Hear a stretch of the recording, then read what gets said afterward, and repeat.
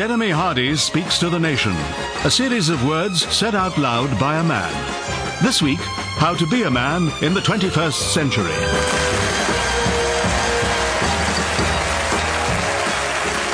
Thank you. And if you've been affected by any of the issues raised in that announcement, then tonight's programme is for you. I shall be tackling the awkward and embarrassing subject of manhood. Joining me are two people, one of whom is an old buddy of the programme, Paul Bassett-Davies. Hello. And another who joins us hot-foot from the G8 Cake Summit in Battenberg, Sue Perkins. Hello. Now, Susan, I will from time to time be calling upon your acting skills tonight. Should you be required to play the part of a man, what research have you done? Well, Jeremy, man's parts aren't something I know a lot about, but I have been wearing what I believe are called trousers to get a sense of just how empowering they are. I see, and how long have you been doing that? All my life. Blimey. So, as an important female role model, what kind of messages are you trying to send to today's young women? Mainly lewd texts. For listeners who are confused at this point, I should explain that Susan, as well as being a popular celebrity, is, well, what's your preferred descriptor, Susan? Ladybuggeress is fine, Jeremy. Splendid. Now, Paul, turning to you, in addition to being an author and actor, you also have a distinguished academic career. That's right, Jeremy. I'm currently Emeritus Professor of Gender Studies at the University of the Third Eye. And I'm interested in Sue's observations about trousers because I've been researching the way men use clothing to send a particular signal. For example, some psychologists suggest that the tie is actually a phallic symbol, which explains why men who habitually wear red spotty bow ties tend not to be in a relationship. Interesting. More of your expertise later. So, listener, let's talk about what it means to be a man. Now, I am very masculine, in the sense that I'm needy, petulant and emotionally inarticulate. But I might not be your idea of manly. So you might tell me to be a man, to which I can only say, I am. That's what I'm doing now. It might not look like it to you, but I'm growing hair out of my ears as we speak. Although technically, growing hair while you speak is multitasking, which is stereotypically female. It is a cliché to say that men can't do two things at once, but it's based on scientific fact. It's left brain, right brain. That's why a man finds it difficult to hold a conversation while at the same time sitting with his partner. Gay men can't be like that, surely. What you thinking? I'm not thinking anything. Me neither. No. No. Do you want to watch Meet Me in St. Louis again? Yeah, great! Of course, when someone says be a man, they don't just mean be a man. They mean do the things a man is supposed to be able to do. But being a man suggests a great many responsibilities that didn't exist at the time when we were evolving. We often hear that things are hardwired into our DNA. But wiring, along with plumbing, grouting, gearboxes, maps, football boots and tightly sealed jars, all came into existence thousands of years after we'd knuckled down to walking upright, if that makes any sense. In fact, almost everything we're supposed to be naturally good at has no place in nature. Even an ancient skill like building a fire is probably something early women did. Now, Sue, as our resident culinary expert, how did domestic tasks divide up for our ancestors? Well, Jeremy, cave women probably had very few distractions from cooking. Were there no book clubs? No. Because alcohol hadn't been invented. Conversation was limited as men weren't considered so useless in those days because the range of things to fail at was quite limited, as you said. I mean, pretty much everyone could point at the sky in wonder, and all men came joint first in the hairy back contests. No, women would be focused more on gathering nuts and fruit to make a kind of prehistoric Dundee cake. So how easy is it to get an even temperature on an open fire? Glad you asked me that. Well, very adverse baking conditions, and as you say, the fire was women's responsibility. Despite men's passion for fire, only a handful of very lonely survivalists have the patience to rub sticks together. Yes, most of us prefer the instant gratification of self-lighting charcoal with added brush cleaner. So what were men doing then? Just hunting with flint weapons? Yes, I mean, being allowed to hold the sharp things, basically. Yes, I've never been convinced that large Neolithic beasts were brought down with flint, despite museums trying to convince us that a bit of broken pebble tied to a stick somehow has the penetration capability of a depleted uranium missile. Maybe it's because meat was such a hard-won prize that men are so fixated with it today. Given the effort expended in procuring mammoth sirloin, our ancestors could be forgiven for being less excited by the mixed leaves. Especially because in those days they probably were just mixed leaves. Is that why it's a matter of male pride to pick even the tiniest bit of salad out of a kebab or a burger? Or is it because so many men are not men, we're still boys? To be a man, you not only have to be male, you also have to be an adult. So let's talk about food and maturity. Don't want to. Paul. Now, not liking vegetables begins in childhood. It gives you power and control. Parents are nervous about introducing children to foods that will in any way nourish them, so without meaning to, they send out subtle signals that veg is an unpleasant obligation by saying things like, "Just one more spoonful of peas, and then you can eat your own body weight in the sugary crack we call pudding." Grandparents cut to the chase, convinced they've already earned their childcare spurs and have nothing to prove. They just groom their grandchildren to be craven sucrose-dependent lackeys. And the whole circus of trying to win young children over involves food. So children quickly sense that whoever controls the food agenda controls the situation. So girls eat emotionally and boys shun vegetables. Let's listen to this dramatic reconstruction of a grandmother intervening in her daughter's attempts to feed her own baby son. Hello, how's my baby boy? Actually, Mum... Look what Granny's got. Granny's got sweeties, because when you've got sweeties, you don't need anything else. Not now, Mum, please. I'm trying to get Ollie to eat a slice of carrot. Please, Ollie, just one slice. Please don't make Mummy cry again. Oh, but you don't fancy that carrot, do you, Ollie? No, he's a boy. Boys don't like carrots. Bet you'd rather have a nice big bowl of Granny's homemade golden syrup, wouldn't you? Granny's best, isn't she? Love Granny more than Mummy, there's a good boy. Granny's not in therapy, is she? No, Granny didn't have an eating disorder when she was a teenager, did she? Silly Mummy with her dyslexia. Anorexia. Anna Karenina. Granny tried to make Mummy eat, didn't she, Ollie? Tied her to a chair and served up the same bit of liver every meal for a month until she ate it. Clever Granny! It is also an observable tendency that dads favour daughters and mums favour sons. Dads have reason to be less enthusiastic about boys because we've been one and know what they're like. The reason mums favour sons is that they need to develop a special bond so that they will feel able to provide an alibi for him when he commits a violent crime. Oh, my boy's a good boy. He was in all night filing my corn, so he was. He never knows nothing about no gangland shooting, no he don't. I expect it was that wife of his. She's no better than she ought to be, if you get my meaning. Fur hat and no knickers, if I'm not very much mistaken. Oh, more tea, Inspector. Oh, looks like you could do with summit art. Big strong man like you has needs. Not getting enough at home, I shouldn't wonder. Do you mind awfully if I stop doing this voice, because I sound like my grandmother, Jeremy? Of course, I completely understand. Now, Paul, I've been talking about nurture. What has science got to say about nature? Well, Jeremy, let's look at the question from a genetic perspective. Now, many people are aware of the amazing statistic that human beings share an astonishing 98% of their DNA with Liberal Democrats. But what they may not realise is quite how late in the process of gestation gender identity is established. For example, it's not until the second or third year of pregnancy that we can observe the male fetus in the womb putting up shelves and lifting a leg to break wind. Thank you, Paul. More from you later. It's interesting that Paul should mention the Lib Dems because I saw Health Minister Norman Lamb pop up on Newsnight talking about suicide among men who lose all their confidence because of things like unemployment. One thing he forgot to mention was that it would help if his government stopped treating them like scumbags.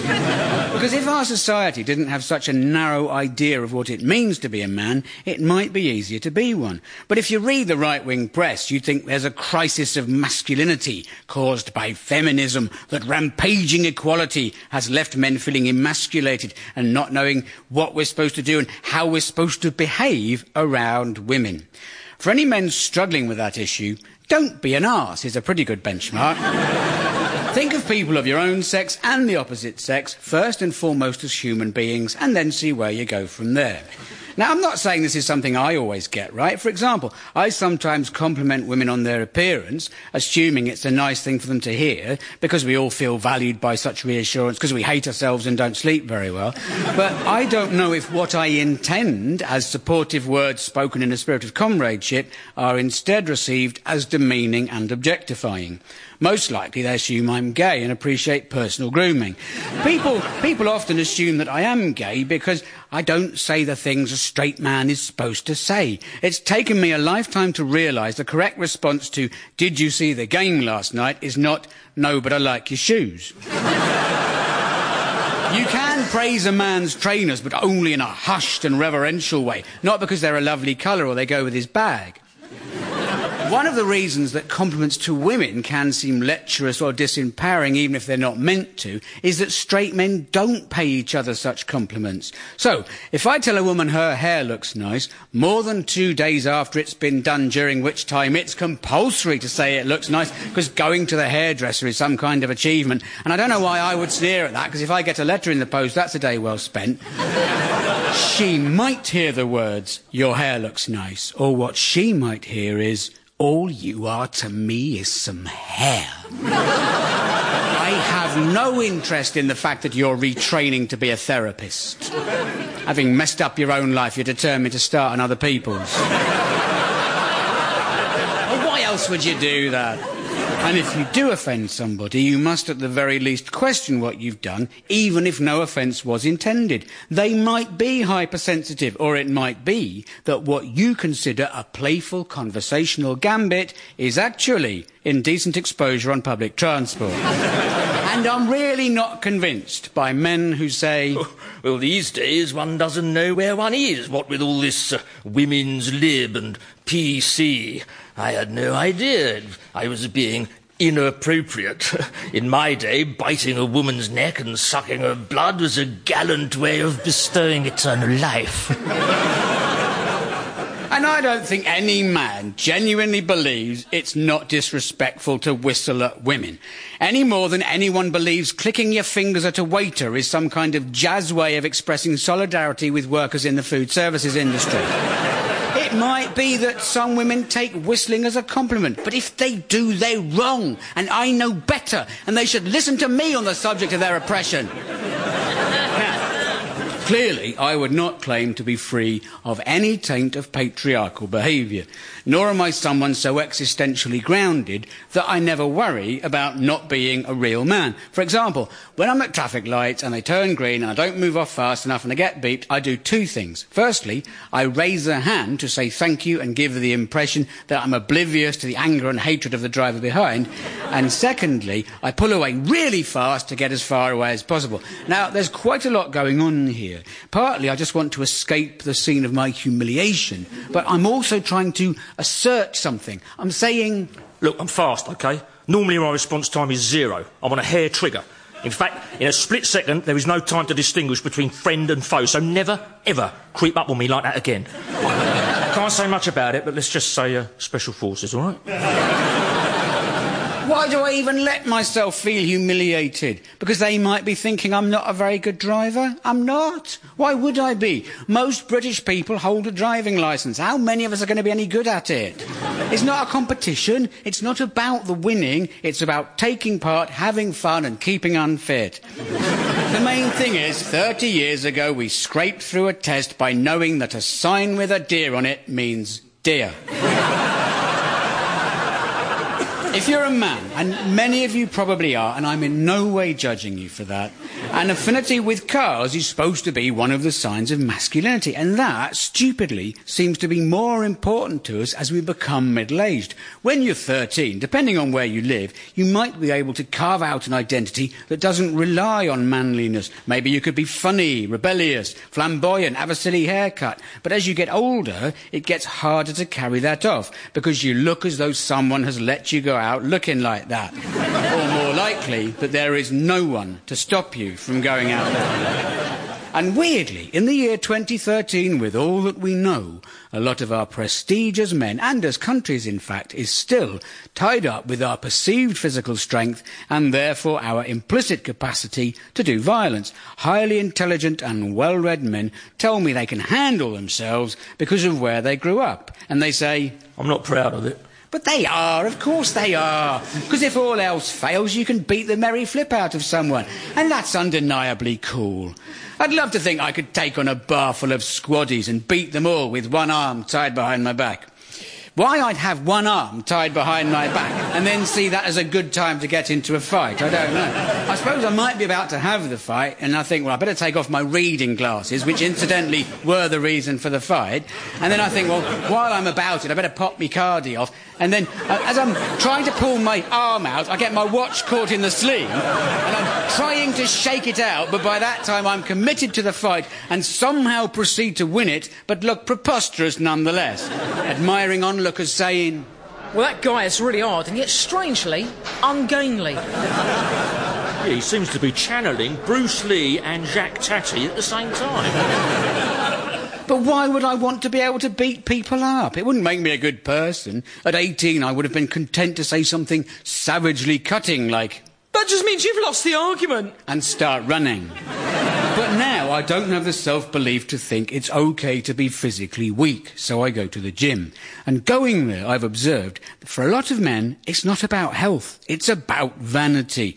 Now, we all like to look nice for the person who has to see us in our pants most often, but increasingly that's the doctor. And let's be clear about one thing. Mirrors in gyms are for preening purposes. They're not there to remind chaps of my age what it is we're doing there. This bicycle doesn't seem to be going anywhere. Oh, silly me, there I am. I'm doing PE on the apparatus. And in fairness, some of the men look amazing because they exercise every hour that God sends, and they're about 23. And I think, yes, well done. You do look amazing, partly because you exercise every hour that God sends, but mostly because you're about 23. You will look amazing. For now. But a time will come when you'll hurt your knees. You won't know why. You won't have done anything differently. One day, you'll get a sharp pain in both knees and they'll give way. You'll get them back with physio, but they'll never be 100%. So you won't work out quite as much. You'll maybe go 4 days a week instead of 5. So you'll put on a bit of weight, so there's more pressure on your knees, and they'll go again. You'll get them back, but not fully. And you'll maybe just go 3 days a week. So you put on more weight, and that means you get out of breath more quickly. So you'll cut down to an hour, and you put on more weight, and that puts pressure on your back. And it's not too bad, but you have to be careful, and you're slowing down, and you're putting on more weight, and eventually you're really quite fat, and you just stand around naked in the changing room saying, I used to look like you, to disbelieving and very uncomfortable young people. Not content with showing off to themselves, men spend as much time as possible naked in front of others. If they could, they would parade naked in front of women, because exhibitionism is about invading people's territory. That's why German people love to be naked. It's a displacement activity. And it's not only buff young studs prancing nude in the locker room. Whatever time I arrive at the gym, there is always a much older gentleman taking far too long to apply talcum powder to his privates. He's always there and only in the changing room. I've never seen him in the shower, in the pool, on the machines. I've never seen him leave or enter the building, nor in any other part of Streatham. He is just there in the changing room, talking around the clock. Yes, I said clock.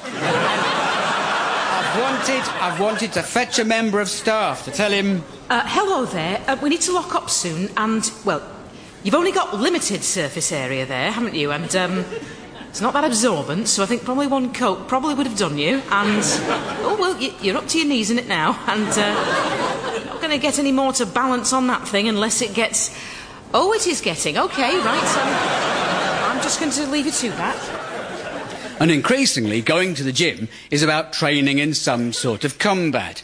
And I draw the line at violence-based exercise. I don't want to learn how to box. I don't even want to do one of those Eastern martial arts that people assure you are really about spirituality, but by chance involve battering somebody with a long stick, or at the very least pulling their dressing gown out of shape. I don't even want to do British military fitness. It's not a martial art. You just do sit-ups in a park while ex-squaddies shout at you, living out their American war film drill sergeant fantasy. I'm sure it works. Of course soldiers are fit. So fit they can kill a man just by shooting him. But what I resent is the way the army is installing itself as a feature of our national life. Military service is still seen as the most manly thing a man can do. The image of the soldier fits with the concept of the warrior male in evolutionary psychology.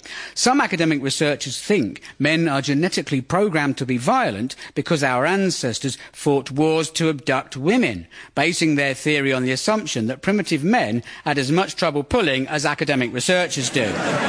A more likely reason for the warrior role is that men tend to be bigger and the world is our lavatory.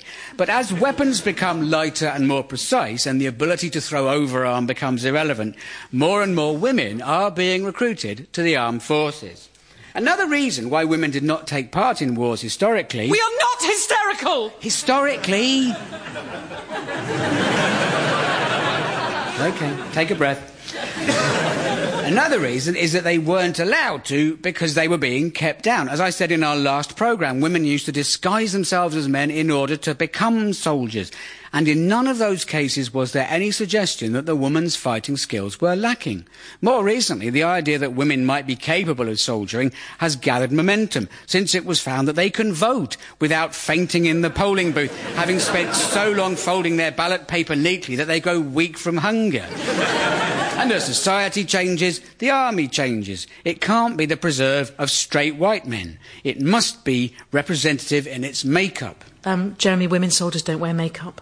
They do. They wear that kind of dark, uneven foundation. That's camouflage. Camouflage for what? Recruitment posters. You've got to put makeup on when you're having a picture taken. OK, well, that makes sense. But my point is, the army must reflect society so as to seem normal, especially now that war is an everyday, ongoing situation. We mustn't think there's anything outlandish about the forces, because if we did, we might question what they get up to. We talk about the army as though it's a completely normal thing to do. We're told the boys have a job to do, but most of them haven't. That's why they're in the army. And we're told that we need them, that they're keeping our streets safe, but they're not. The most dangerous thing on our streets is not the Taliban, it's the car. If soldiers want to protect our streets, they should be here, shooting my tyres out as I pull away from the curb. And killing foreigners can't stop us blowing one another up. The fact is, nobody wants to invade us anymore, and we should be happy about that. But the army's worried, because when the day comes that we finally clock that there's nothing for them to do, we might collectively ask, what in the name of the risen Christ are you dressed like that for? Now, I'm not being hateful towards soldiers. I want them to come home safely, and I applaud the ones who break rank to speak out against wars. They should never have been put in that position, and they should not have been recruited when they were hormonal adolescents who'd just had a dispiriting meeting with a careers advisor. Because the army might be embracing sex equality, but who is it who gets most excited by the thought of being a soldier? Not women, not even men, boys. Have you ever met a 16-year-old boy who's capable of making a sensible decision about anything? Look at their bedrooms. I don't think you should be allowed to join the army, get married, go to church, or have sex with a priest until you're at least 30. And when I I say teenage boys are hormonal, I don't mean that war is to do with testosterone, just that teenagers are mental and have difficulty distinguishing reality from fiction. As war becomes computerised, you don't even need to be especially aggressive. You just need to be good at Xbox and lack empathy. Military training seems to be a process of dehumanisation. Certainly, if one is to believe those drill sergeant scenes in the movies. The sergeant undermines the virility of the young recruits, shouting needlessly aggressive questions to which each must reply, "Sir, yes, sir!" Except when asked if he's ever performed a romantic gesture on another chap when he's expected to reply, "Sir, no, sir!" And all the fresh-faced young men are putting up with this abuse, and I just can't help thinking how much more enjoyable the scene would be if one of the recruits were played by Charles Hawtrey. It would just diffuse all the tension if he went, "Oh, hello!" And for all the brutalising of young men to turn them into fighting machines, the US Army quite often gets its arse kicked. They might do better if their drill sergeants were less like the one in Full Metal Jacket and more like Sergeant Wilson in Dad's Army. Would you mind awfully showing me your war face? Thank you so much. Well, we're nearly at the end of the programme. Paul, any final thoughts on man's nature from a scientific perspective? Well, Jeremy, many people don't realise just how random the whole genetic process is, and that all human life may just be a vehicle DNA uses to reproduce itself. Think of us as a thin layer of bacteria smeared around our planet, like the coating of blue-green algae on a tennis ball that you fish out of a pond in the park and throw into your neighbour's garden to give their dog dysentery so it poos inside their house rather than outside yours. Paul, if you've got a problem with your neighbour's dog, why don't you just talk to them about it? Because he's a typically aggressive male, and if I confront him about his dog, he'll just say he wants his lawnmower back and his garden furniture, and he'll bring up the whole issue of using the fence for firewood and pushing frogs through his letterbox and everything. He's just a raging maelstrom of testosterone, and on several occasions I've had to calm him down with my cricket bat. Very masterful, Paul. You're obviously a real man. Jeremy, you don't actually need to be a man to wield a cricket bat. You've only got to think about the England women's cricket team. Yes, and? Nothing, just thinking about the England women's cricket team. So, in summing up, to be a man, what's important is to be grown up and to be human. None of the important qualities a person can have are the preserve of one gender. And we are no less human just because there are things we can't do. I've got a friend who is rubbish at almost everything a man is supposed to be able to do. He can't play cricket, or football, or rugby. He can't do decorating, or heavy lifting, or drive, or fix cars, or fix anything, or fight, or run, or swim, or walk. He can't hold a pint glass, or a teacup for that matter, but he can hold a thought, and he can hold a conversation, and his wife and kids are proud of him, and I'm proud to know him. You might know of him. His name's Jim Sweeney, and he's a man. He's a hell of a man. Good night. Jeremy Hardy Speaks to the Nation was wired by Jeremy Hardy and made good by Paul Bassett-Davis and Sue Perkins, with additional building material by Paul Bassett-Davis. The contractor was David Tyler, and the programme is a Positive production for the BBC.